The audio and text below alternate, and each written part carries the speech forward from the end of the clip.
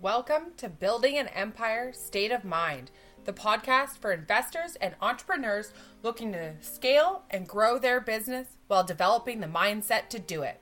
You're in the right place if you're ready to multiply your money and level up your mindset. Your hosts, Carly Grunman and Jennifer Champion, are on a mission to help 1 million people reach financial freedom. Today's guest, Julie Roy, is a seasoned business leader with several multi-million-dollar exits and $600 million in assets under management. She is an infectious speaker who offers invaluable wisdom and practical takeaways. She shares how her wealth-building strategies led to 100% passive income, tax reduction, and fulfilling family dreams. Julie and her husband, Bo, will complete their family legacy goal of traveling to all 7 continents together by the end of 2023. Let's welcome Julie. Thank you, everyone, for joining us today on Building an Empire State of Mind. We have Julie Roy. Hello, Julie. Hi, guys.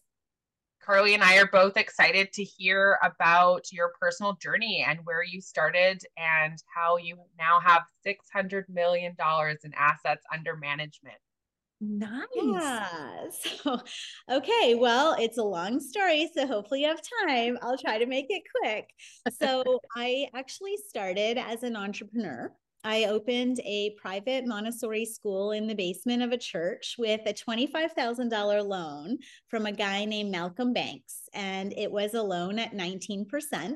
It's kind of a funny story. But obviously, I didn't know about loan sharks in those days. I was young and just super motivated and just wanted the next thing. I think in my heart that it was just not a really great employee ever. I was always telling everyone what we should do better and how we could be more efficient. And I don't think that was appreciated as much as I would have liked it to be. My parent kind of backing up. My mom and dad are both immigrants from Italy. So I was first generation Canadian. They moved from Italy through New York, through Detroit to Windsor, Ontario, Canada. So I am born and raised Canadian. So our family came from a really hardworking, very ethics-based background, right? Work hard and you'll get things, right? That sort of was the mindset we were raised on. In terms of having a lot. We were very working class. My mom actually, when we were young, my dad left. So it was my mom and me and my brother. And so she worked sometimes 2 and 3 jobs, most of our life, 2 jobs for sure, sometimes 3, 7 a.m. till 10 p.m. So I kind of was responsible for my brother, had a key, came home, did the lunch thing. And my grandparents were super involved and helped raise us because obviously my dad wasn't really around and my mom was working. So we were definitely not in a position of, money or super awesome financial situation by any means. We worked hard though. And even when I was young, I always found jobs to supplement my income, because my mom didn't really have the money for us to buy all the things we wanted. Right. And so I started really entrepreneuring myself out as a babysitter really young. And then I was babysitting the whole block. And then summers I would cut the lawn for the parks situation in our community. I ended up working digging graves at Heavenly Rest Cemetery for a few summers because it was great money. So really just did what it took, right? And then during university, I went to school away for a bit for some soccer and then came home. But when I was working in college, we call it university in Canada, so I'm always trying to do both sides here. I was working in a Montessori preschool before and after school because kids was just my jam and it was easy and I loved it. And when I started working there, I was like, wow, this is an incredible learning environment. If only all kids could have this, hands-on, super emergent, they could ask questions and be inquisitive and just learn about what they love. I'm like, man, this is the ultimate way to go to school. And so I always said in my head, at one point when I have kids, I'm definitely going to put them in Montessori like this. I was young, right? And then, so I was in law school. I hated it. It was terrible. But of course, when you come from an immigrant family that's kind of working class, they want you to do better. So doctor, lawyer, like these are the things they kind of put in your head from when you're really young. Like, you have the gift of gab, you're going to be a lawyer. Oh, you're really smart, you're going to be a doctor. That was sort of like the compartments we were put in to try to, like, I think, be better than and not have as much stress about money and finances as our parents. So long story short, I went the lawyer route. It was terrible. Like, literally, I am a people person and love like conversation and critical thinking, all the things. And it was very like remote, like just studying, memorizing, rote learning. Like, it was not my jam. Anyways, I quit. It was horrible. Everybody was not happy. And I went to like early education. So my mom was like, Julie, this is going to be so hard for you. Like, teachers don't make any money. You're going to be struggling.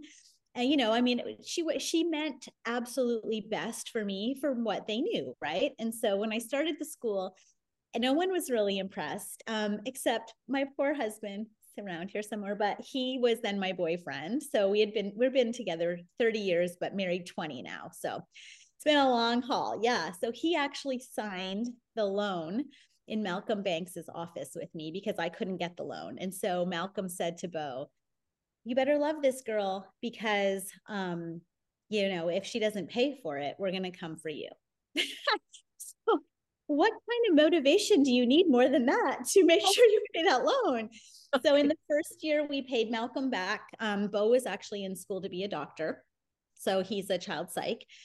So he was doing his practicum and all his interning and, all his stuff that he had to do. So we weren't making any money. I mean, it was, we were running actually to put his check in the bank to pay the girls at the school. So it was like a lot of that in the beginning.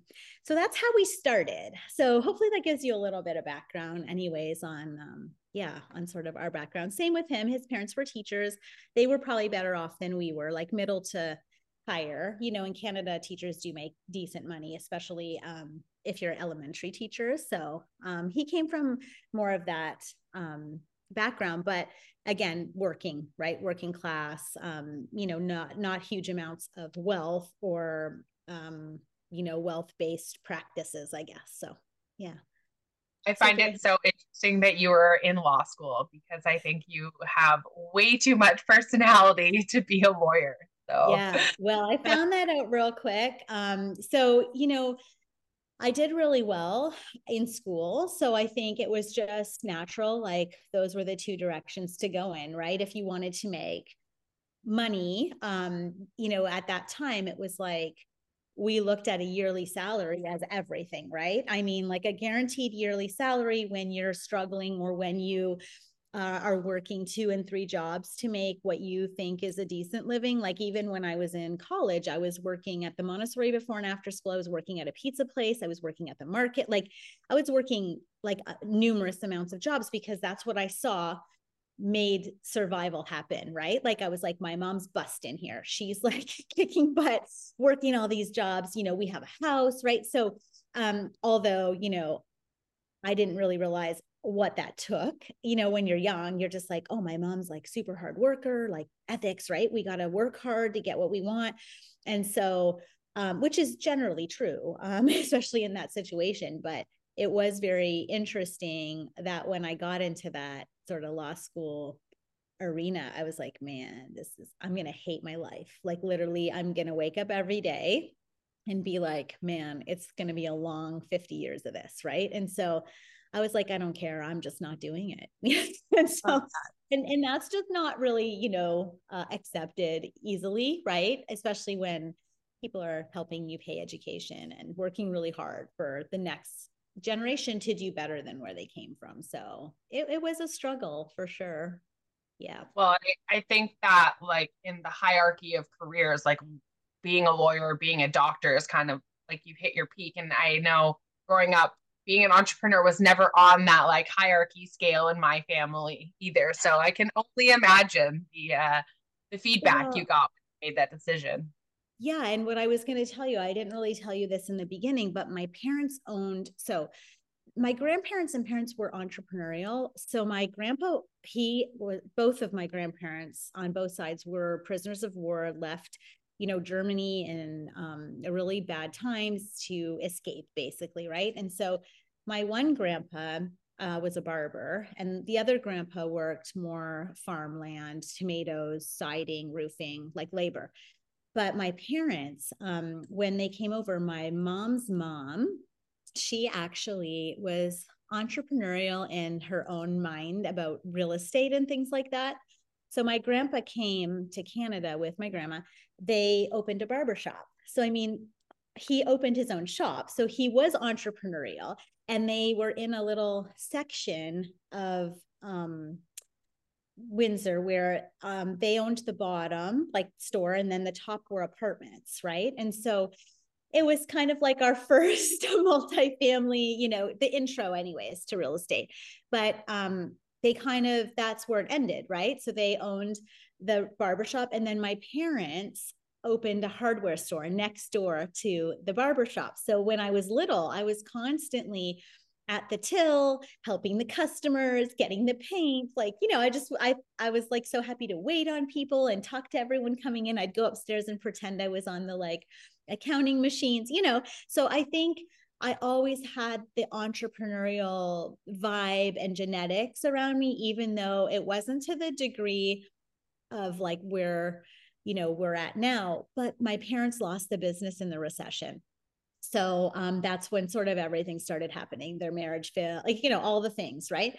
But they had a partnership with another couple, and it was just not enough for both families, and stuff went south. And so I watched entrepreneurship happen, and then like a full loss of everything, right? And even as an entrepreneur, I wouldn't say we were doing amazingly well, but it was definitely better than the post situation. But I think seeing that too does initiate some fears. Even if you felt like you wanted to be entrepreneurial, it was like, even in them, right? Well, don't go down that road. There's so much risk. We lost like, I don't know if that was actually communicated, but it was kind of the underlying vibe. And so in some sense, we had entrepreneurship or entrepreneurial beginnings, but I think the standard route to not losing everything was find a job that you can rely on, right? That's going to give you that salary that is guaranteed. And so, as you know, entrepreneurship is very much not guaranteed, and you're constantly chasing, whatever. So I think that was, genetically, I definitely think we have the entrepreneurial vibe. My brother owns his own business as well. But, there is that underlying uncertainty in entrepreneurship. So how, with that as like your mindset going into owning your first Montessori, were you able to like tap into that and get to where I think you said it was like a $12 million exit? Like, how were you able to overcome that? Yeah, so so I had a couple exits actually. My first exit was in Canada, but I think from a mindset point of view, I have always been really strong in my mindset. I've been super fixated and obsessed with my success. Like from day one, there's been no option for failure. It was just not a thing. And failure was for me never going to happen unless I quit. And so we talk about that with our kids every day, that failure is not, we don't talk about failure. We talk about lessons, like what lesson did you learn today? And we really focus on the fact that like, you're only failing if you're quitting, right? And if you're quitting something, that means you're done giving it any effort. And that's what failure is in our house. And so if you are, if you're learning lessons, it's not failure, And so I feel like the whole time I learned a lot of lessons, right? I learned a lot. I was handed a lot of lessons, especially early in my entrepreneurial journey, because I just didn't know what I didn't know. And so I feel like though my mindset has always been super obsessed with my success, and like no option two. That's just not been a thing for me. Like, sorry, like even paying Malcolm, I was like, yeah, we're paying Malcolm. Like, what other option do we have? Like, you're not dying and we're going to figure this out. Right. So increase your tuition, add more kids, like add an extra room in the, whatever, right? We're going to figure this out. And so, and I'm a one-on-one client of Grant Cardone, and he's my coach, and I have a lot of people around me that are really super smart. And I always try to be in rooms with people that are way smarter and way better than me. But one of the things he always says was, he said, you have to be obsessed with your success. And I said, like, that's what I have really truly been. Looking back, like, I've just been super obsessed. And it didn't matter, like, a lot of noise, all the things happening, all the naysayers, all the people. I was still like, yeah, it's okay. I'm doing my thing. You do yours, like, you do you, boo, and we'll just keep doing us. And there's a lot of people that are going to try to get in your way and get in your head, and family shit and trauma and all kinds of stuff that people come up through life with. But I always say your dream has to be bigger than your nightmare. That's something we talk about all the time. And the nightmare is always there in the, somewhere, but my dream is just so much bigger that it overshadows, seeing any of that nightmare. And I think that's really important, to focus on. And we always work backwards, like with the end in mind. So our end was always like a really huge, big exit with a 100% passive income, tax-free life, and the ability to travel wherever we want. And we're there, which, that was the end. Now I'm making a new end. So like, I think you just keep upgrading your end, but yeah, mindset is everything. I'd say it's 99% of, success for entrepreneurs, is where their mindset is at, and how much they can manipulate and control their mindset. I feel like that is absolutely a conscious decision that I make every morning when I get up. I practice gratitude. I am super thankful. I'm always grateful for everything we have. But one of the biggest things that I do every morning is like, what am I going to do to move ourselves, forward today? What are the 3 things that I need to get done, to move us closer to this next new end game or new goal? And so it's kind of a game for me now. I just play this sort of mindset, game or world that I live in, and it seems to serve us all pretty well. But I think being transparent about it too, like, there are hard days. Like, I'm not going to say that, this shit was easy. Sorry. I'm like the worst with language, but, like, it's not easy. And there was days where, you really have to really push yourself to be in that space. Days where Bo's running from his job to get to our bank in time to pay the teachers so that their checks aren't bouncing. The first year of business is horrible. The second year is okay. The third year is when you start to see some light. If you're doing all the processes, if you're putting time and money into people, if you're, creating profound profit, right? Like, these are all the things you're focusing on in the first 3 years.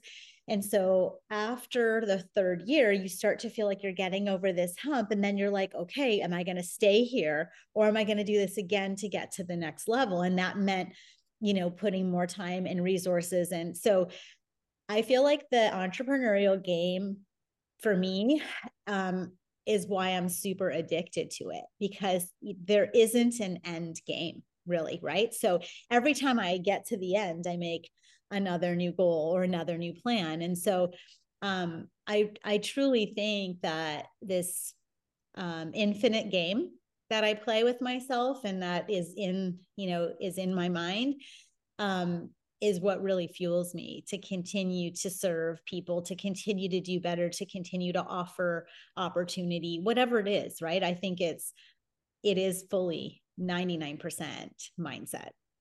1% definitely is work and all the other things, but if you don't have the right mindset, you just can't get to that layer, right? That next exceptional layer that you need to get to. I love that you said that too. Oh, sorry. Go ahead, Jen. So I heard someone say this morning, like, so many people struggle with that consistency and that mindset. And they said your why has to be bigger than, and your goals have to be so big that you're like, there is not room to stop. So yeah, like, go bigger, all the things. Yeah. if you can't see it, no one around you is going to see that. So you have to present this, whatever your vision is in your mind, whatever you feel like you want to get to in that end game, or if there isn't an end game, you have to be transparent about the infinite game with your family, your friends. Like Bo knows, every time I say, oh, okay, I think we should like chill for a bit, he's like, right, so the next best thing, which is in a minute from now, and I have ADHD, and I absolutely have 50, like right now I have 50 tabs open. I function by delusional misfunction, basically. And so, but it gets me to where I need to go. You were saying something, Jen? Oh, it's just, yeah, it's so interesting. Like Seth is always like, so is there an end? And I'm like, no, there's no end. It's just constantly changing and moving. And he's like, can there one day be an end? I was like, I think it'll just look different, right? Like, I don't think I'll ever stop, like quote unquote working, but it just changes, right? And I would say that I feel like you're like describing me. I think for all of my life, I've always been super obsessed with like my results and like how my life's going, sports, everything, like always had to be the captain, always had to do this. There's a little bit of competitive nature in us, just a little, we have a little competition in our strengths. But yeah, and I think honestly, if you're an entrepreneur and you don't have that, you're not going to be successful. I think that, yeah, go ahead. Maybe successful to a point, right? But I don't think that you'll see, someone who doesn't have that competitive nature go like leaps and bounds past other entrepreneurs, right? And what we were talking about before earlier, I think there's different levels. Like for the people who want to work for themselves, that's one level of entrepreneur, and essentially you're just replacing your normal 9 to 5 with a job for yourself. But for the ones who want to like yourself retire, right, live passively, that's like a whole other level that if you aren't competitive, I don't think you get to that level, right? Yeah, and I think that like massive action, fast massive action for me, I'm a super fast actor with everything, and I'm a super fast implementer, and I'm an early adopter. Definitely game changing for me in my entrepreneurial career. Someone once said to me, I believe it's your ability to act so quickly and make decisions so quickly on you, like you're so clear, right, about what it is you want, and that time catapults you into massive action. And so I truly believe, mindset for sure, massive action is a game changer in the entrepreneurial world. I feel like not being stuck in the analysis paralysis I see many entrepreneurs get into and not get out of, sort of that middle road, like we've made it, we don't want to risk anymore, we're just not ready to like put our neck out again, all that. That's where you become sort of like the status quo of entrepreneurial folks or journeys. I feel like the 1% of entrepreneurs that really want massive results and massive, I'm a maximizer, so everything to me is maximizing.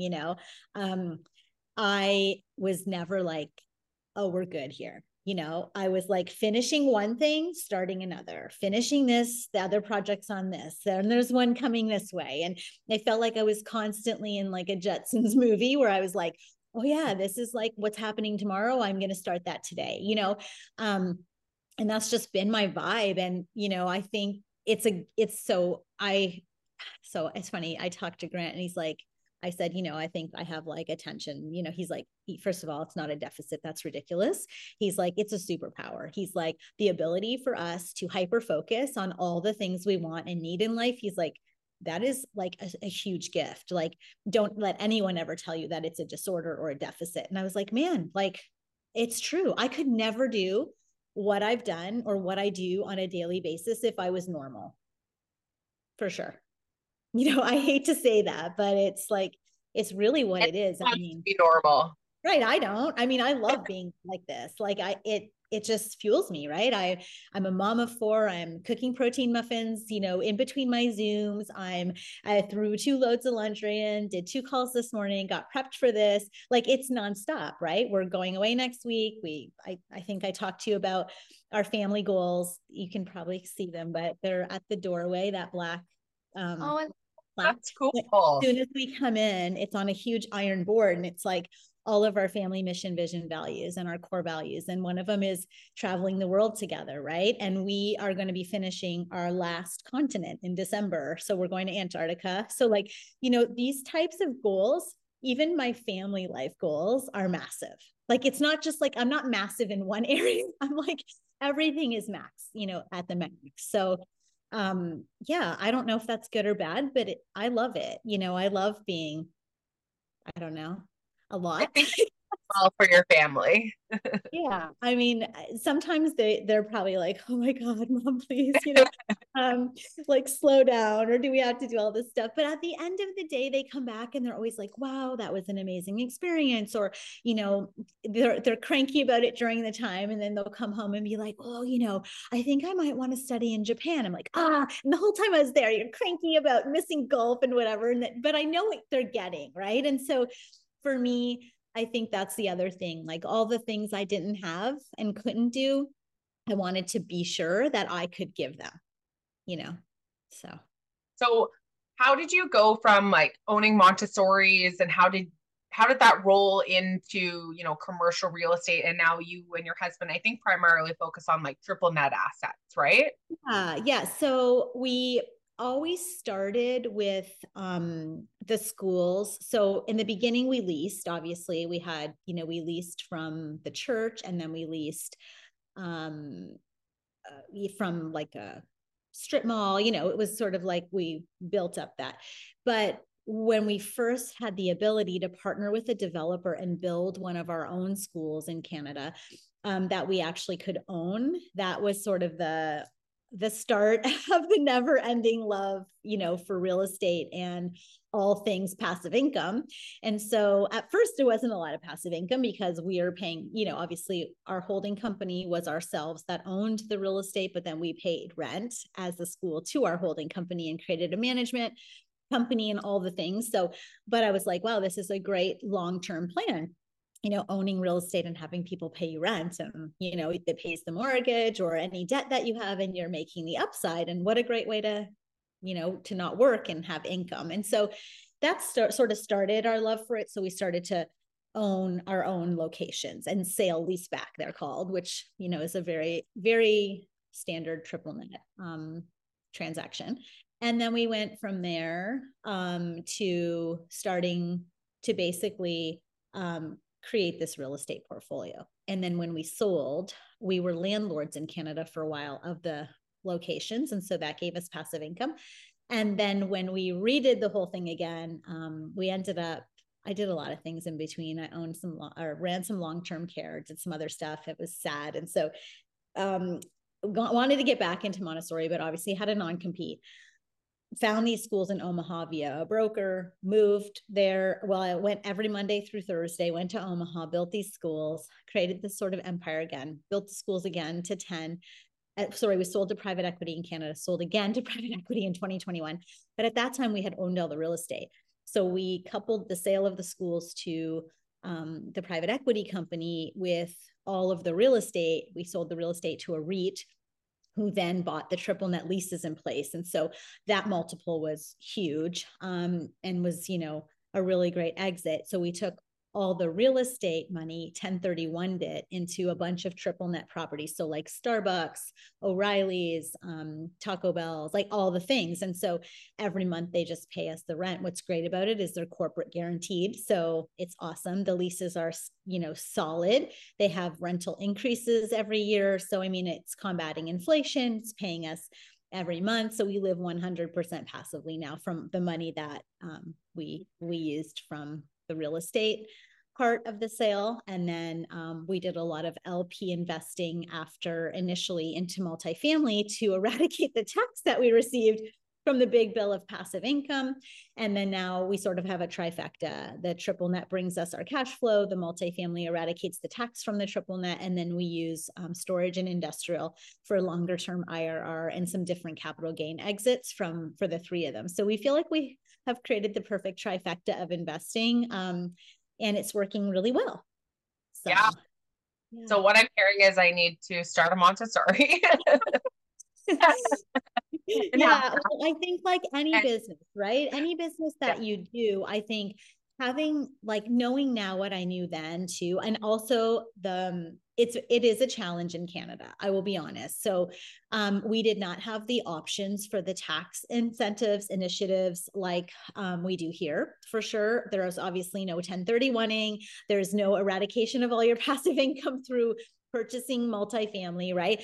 I feel like in Canada, it's definitely harder to create wealth in Canada just because of the way our system is set up and our taxation and, the awarding of entrepreneurs isn't really primary or paramount in Canada, where I feel like the US gives a lot of incentives for creating housing, for oil and gas, for, different avenues, agriculture, for example. There's ways to eradicate your tax if you're doing what the government doesn't want to do. For example, creating housing, right? And so we just never had those opportunities in Canada. So the ability to create wealth was more challenging in Canada. It was just harder. You had to work a lot more. And, 60% or so of our income was being taxed, away from us, right? So now being able to keep that income creates much quicker and larger amounts of wealth in shorter amounts of time. So yeah, acceleration. That was a struggle for us for sure. Mm-hmm. Yeah, it's interesting. Being a builder, there are some incentives, like there's a financing program right now, and that's about it. But when it comes to the government, it's just like, oh, we're going to put this fee and then this fee and then this. And then I don't know why housing's so expensive and no one can afford to live here. I'm like, because of you. Like, this is why a developer can't take all those costs, right? And the taxes, like the GST, then the HST, then I don't know, PST, like you guys have a lot more just layers of taxation than we ever had. And so I feel like definitely that was a struggle with trying to manage like a 30% tax bill each, right, on my business. And he had a huge, large practice in Canada. So like, I don't remember how many patients, but like a lot. And so, he was being taxed at the same level. I think it was 37% or 38% at the time, each of us. So like 60% or more of our money was just going right to taxation. And there was really no loopholes or nothing we could invest in to eradicate it at all. Right. I mean, it was just expected that you're just paying for that. So when we came here, we didn't really understand or know about all the options. And so when we started to get in rooms with people, and be in places of what I call grandeur, like rooms that people are doing just way more, right? We started hearing about this stuff and I was like, this has to be illegal. There's no way, because, coming from Canada, that wasn't a thing. And they were like, Julie, like, you should not be paying money on that passive income. Like, here's what you do. And I was like, what are you talking about? And so it definitely, it increased our income immediately almost by 30%. I mean, that's huge. So, so there's just a lot of things I think that the US affords, like for entrepreneurship and business. I feel like it is very business friendly, especially certain states, right? So we have a lot of states that are very business and landlord friendly. Yeah. We tend to stay in those states for business and for, purchasing real estate as well. And it's not a political thing. It's just really just, who's paying rent and who's able to, support entrepreneurs through pandemics and things of that nature. So, yeah. I always like to call it the path of least resistance. People are like, why? So I'm like, because they want me there. Why would I go to a state where they don't want Right. Like, why would you go where there's going to be a struggle and a fight? It's already hard enough as an entrepreneur. Like, why are we going to put ourselves in the fire that, you know, is already bigger than the fire that we have? So yeah, sure. So what do you think is next for you? Do you have like your next like big goal or milestone that you're working toward? Yeah, so there's a couple vision board projects I currently have going on. I have stuff all over my house. It's like crazy. I love that it's not one. You're like a few in the works. A few more projects. Yeah. So one of the big projects is, so in this sort of second half of my life, I call it, because I'll be 50, December 29th. So the day we get home from our last continent. Yeah. Yeah. So, so I thought like early 40s.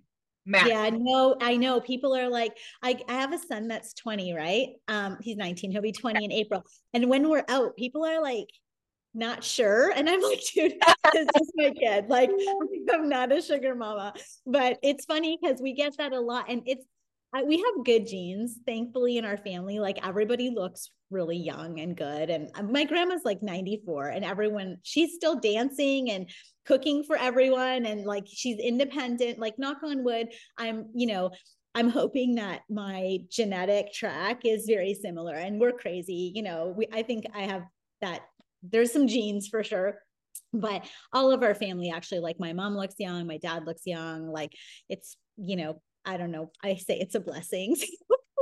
Hopefully we remain all healthy. And, obviously that's the three most important things for us are obviously first and foremost our health. And so thank you. I appreciate it. But yeah, I'll be 50 December 29th. We'll be finishing our last continent. And I forget what the question was even now. about genetics, but just like what's next for you? Like, what's the next big like milestone you're working towards? This next half of my life, I'm really we feel really committed to helping others. So one of our big things is generosity breeds abundance and adversity breeds abundance. And we've done the adversity breeding abundance part. I mean, we're probably always going to have that no matter what.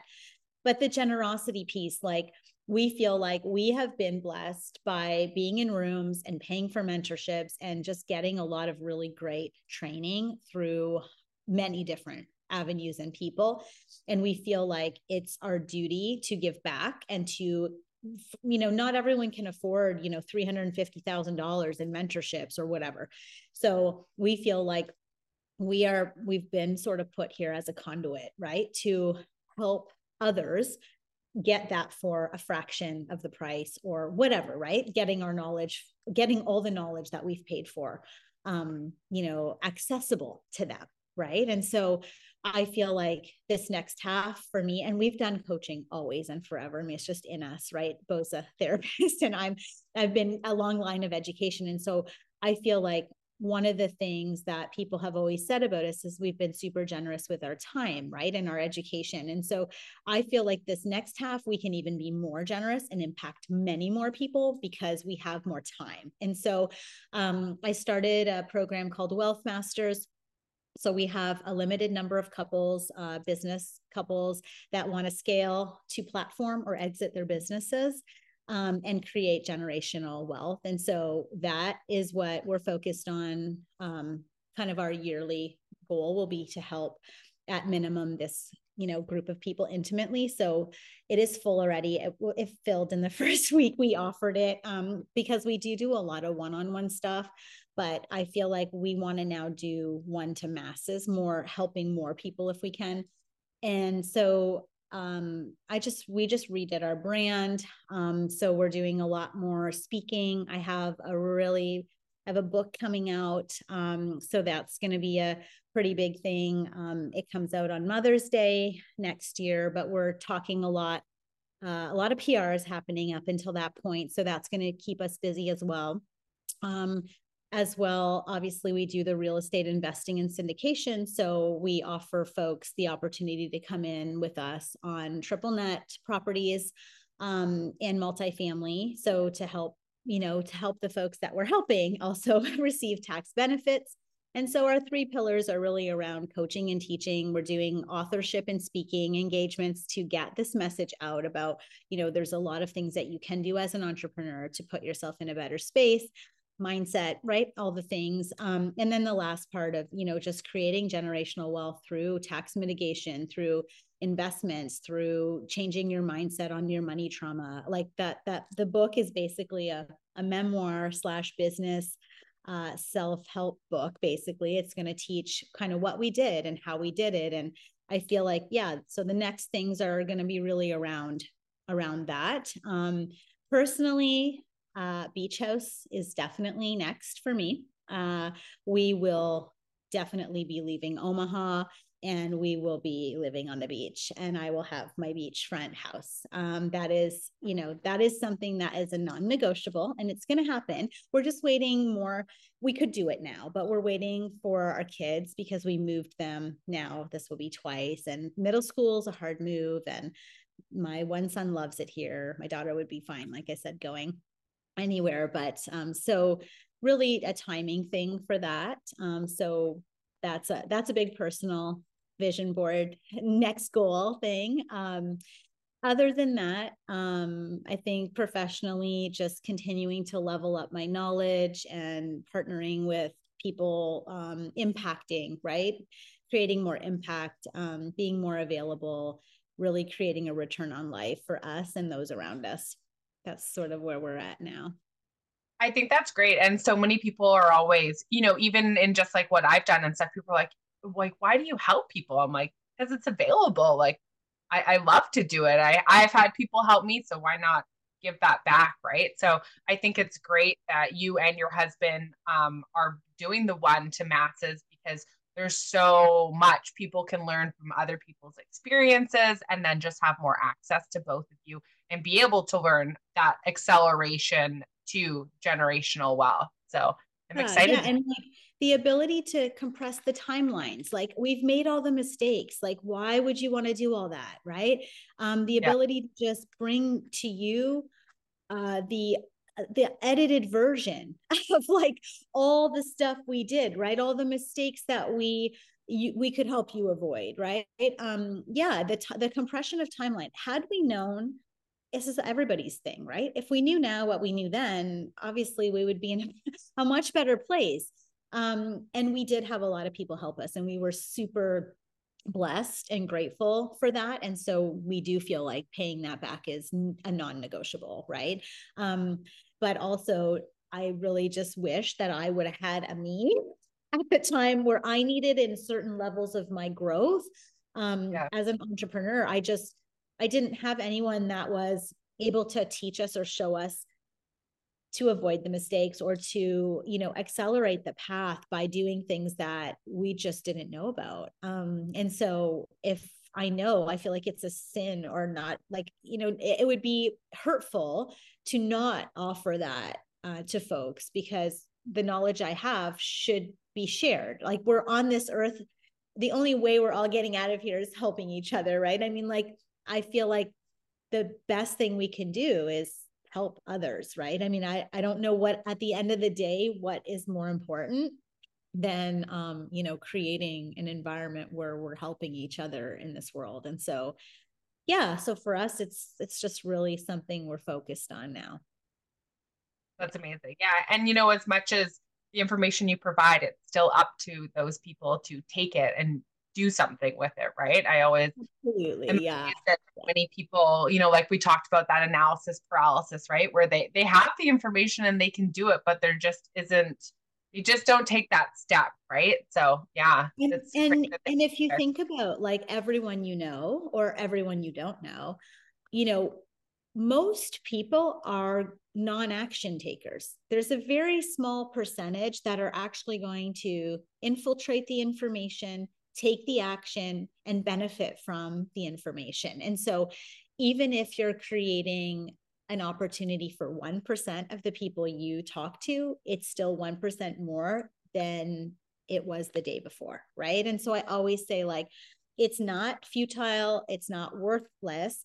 And the people that don't want to take that advice, it doesn't mean that they don't hear your message is just not for them right now. And that's okay. And I think once we figure that out, it's like you stop fighting the bring the horse to water, but can't make them drink. Like my mom was always saying that when we were young, like you can take a horse to water, but you can't make it drink.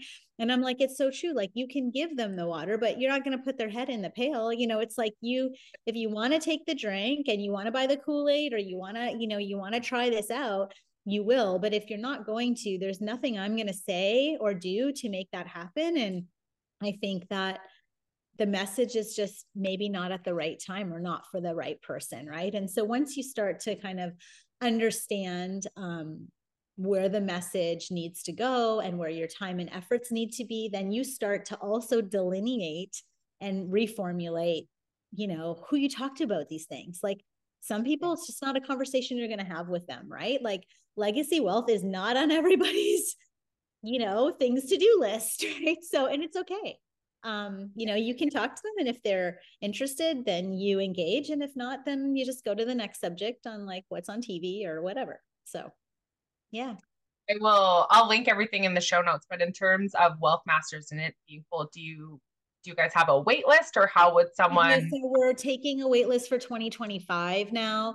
But okay. We use intro.co. It's like this app that we use for coaching, like one-on-one or emergent coaching. Like, so some people will be like, hey, I'm going to buy this business. I need you to look at these financials. Do you have time? And I'll just say, hey, go on my intro and just book the call. And what I'll do is they'll book the time, and either we'll use it on the call, or I'll use it to look at the financials or give them feedback or whatever it is. So that's easy and sort of much more flexible, right? The other program is much more structured. It's a one-on-one every month. It's a group every month. It's 3 lives a year. It's a lot of commitment. So you have to there's a whole process for acceptance. It's an action taker deal, because we don't want people in there that, one, we can't help, or 2, aren't going to help themselves. So it is really a commitment. But the other stuff, if you just need help with a few things, those other options are more available. So yeah, if they want to, look it over or whatever, that's cool. Nothing's really open right now for that program, but it's something that they could check into. And maybe if it's not me, maybe it'll just give them an incentive to look for something similar, like an entrepreneurial mentor or whatever. Because I'm not going to be for everybody, you know what I mean? And some people will vibe with me, and some people will be like, whoa, that's just too much, So I feel like your mentor has to be on the same, like where you want to be is what type of mentor you should be like looking for. If you're looking for a mentor that's at or about the same level that you're at, that's not going to catapult you to that next level, right? Because they don't know any better either. So always just keep looking for what it is that you would like to be in 3 to 5 years, or 2 to 4 years, or, give yourselves a 24-month out period so you don't get frustrated, but look at what you want to do. And then, create a mentorship or find a mentor who can do that with you or for you, or with you, because they're not going to do it for you, but yeah. I completely agree. Yeah. Well, thank you so much for joining us today. It was great to get to know you even more, and I look forward to getting you to know you even more in the years to come. Yes. Thank you so much for having me on. And yeah, it was amazing meeting you, and I vibed with you right away. So I knew that it would be the start of many things to come. So thank you. Absolutely. Thank you.